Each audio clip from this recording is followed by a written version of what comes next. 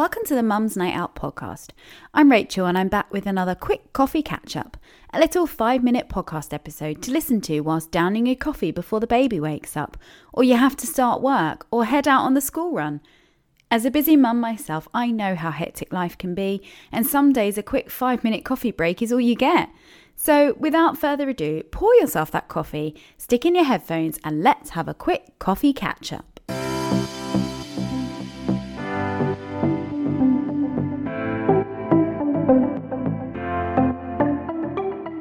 Good morning and welcome back to another coffee catch-up episode of the Mum's Night Out podcast. I am back after the Easter break. I hope you guys had a nice couple of weeks.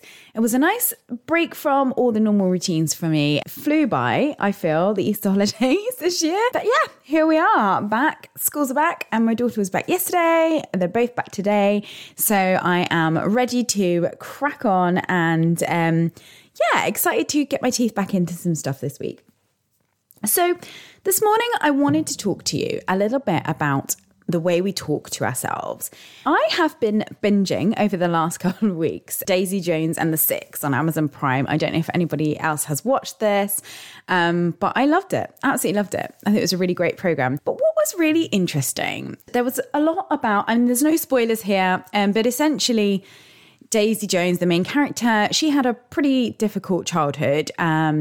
She wasn't showered with love. She, was perhaps not really appreciated and, talked to quite negatively by her family. And you could see so clearly, obviously, why that had led to how she was as an adult. And she became an adult with a lot of issues, and you could obviously, it was so clear to see that pattern and how being treated like that as a child, how that led to how she then was as an adult. But what got me to thinking is we can see that so clearly when other people speak negatively to someone and how that could affect them and affect their life and affect their personalities and their self-worth and their confidence and everything.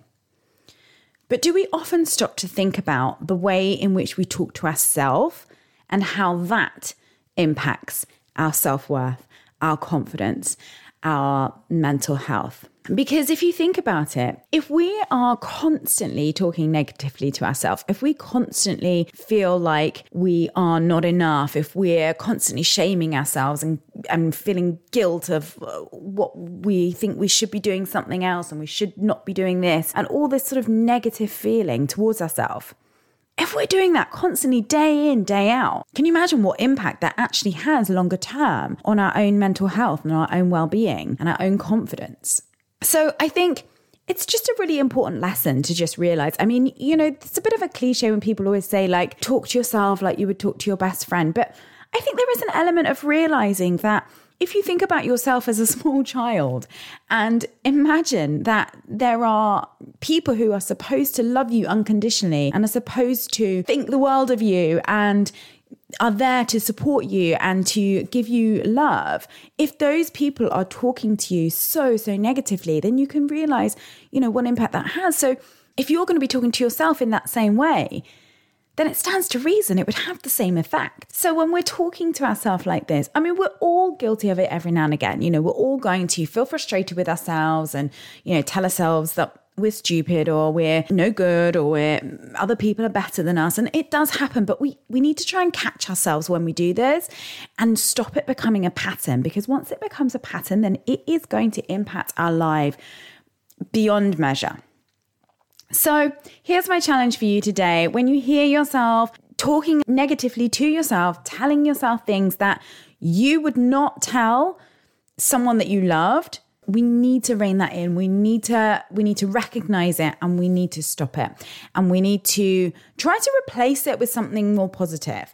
So, if you're getting frustrated with, say, like where you are, say you're running a business and you're frustrated with where you are with that business and you feel like other people are really nailing it so much further along and everyone else is more qualified and more skilled and have more expertise than you have. You could reframe that to just say, these are the people that inspire me, and this is where I want to get to. So what is it that I need to do in my business to bring myself up to the level of these people that I admire? So it's just a different way to try and look at it. But it just was on my mind this morning. Just be careful. Be careful with our words. Be careful what we say to ourselves, because our brains, they are always listening and they are always taking in everything that we say. So if we can catch ourselves in those moments of negativity, we can really help support our mental health and our well-being.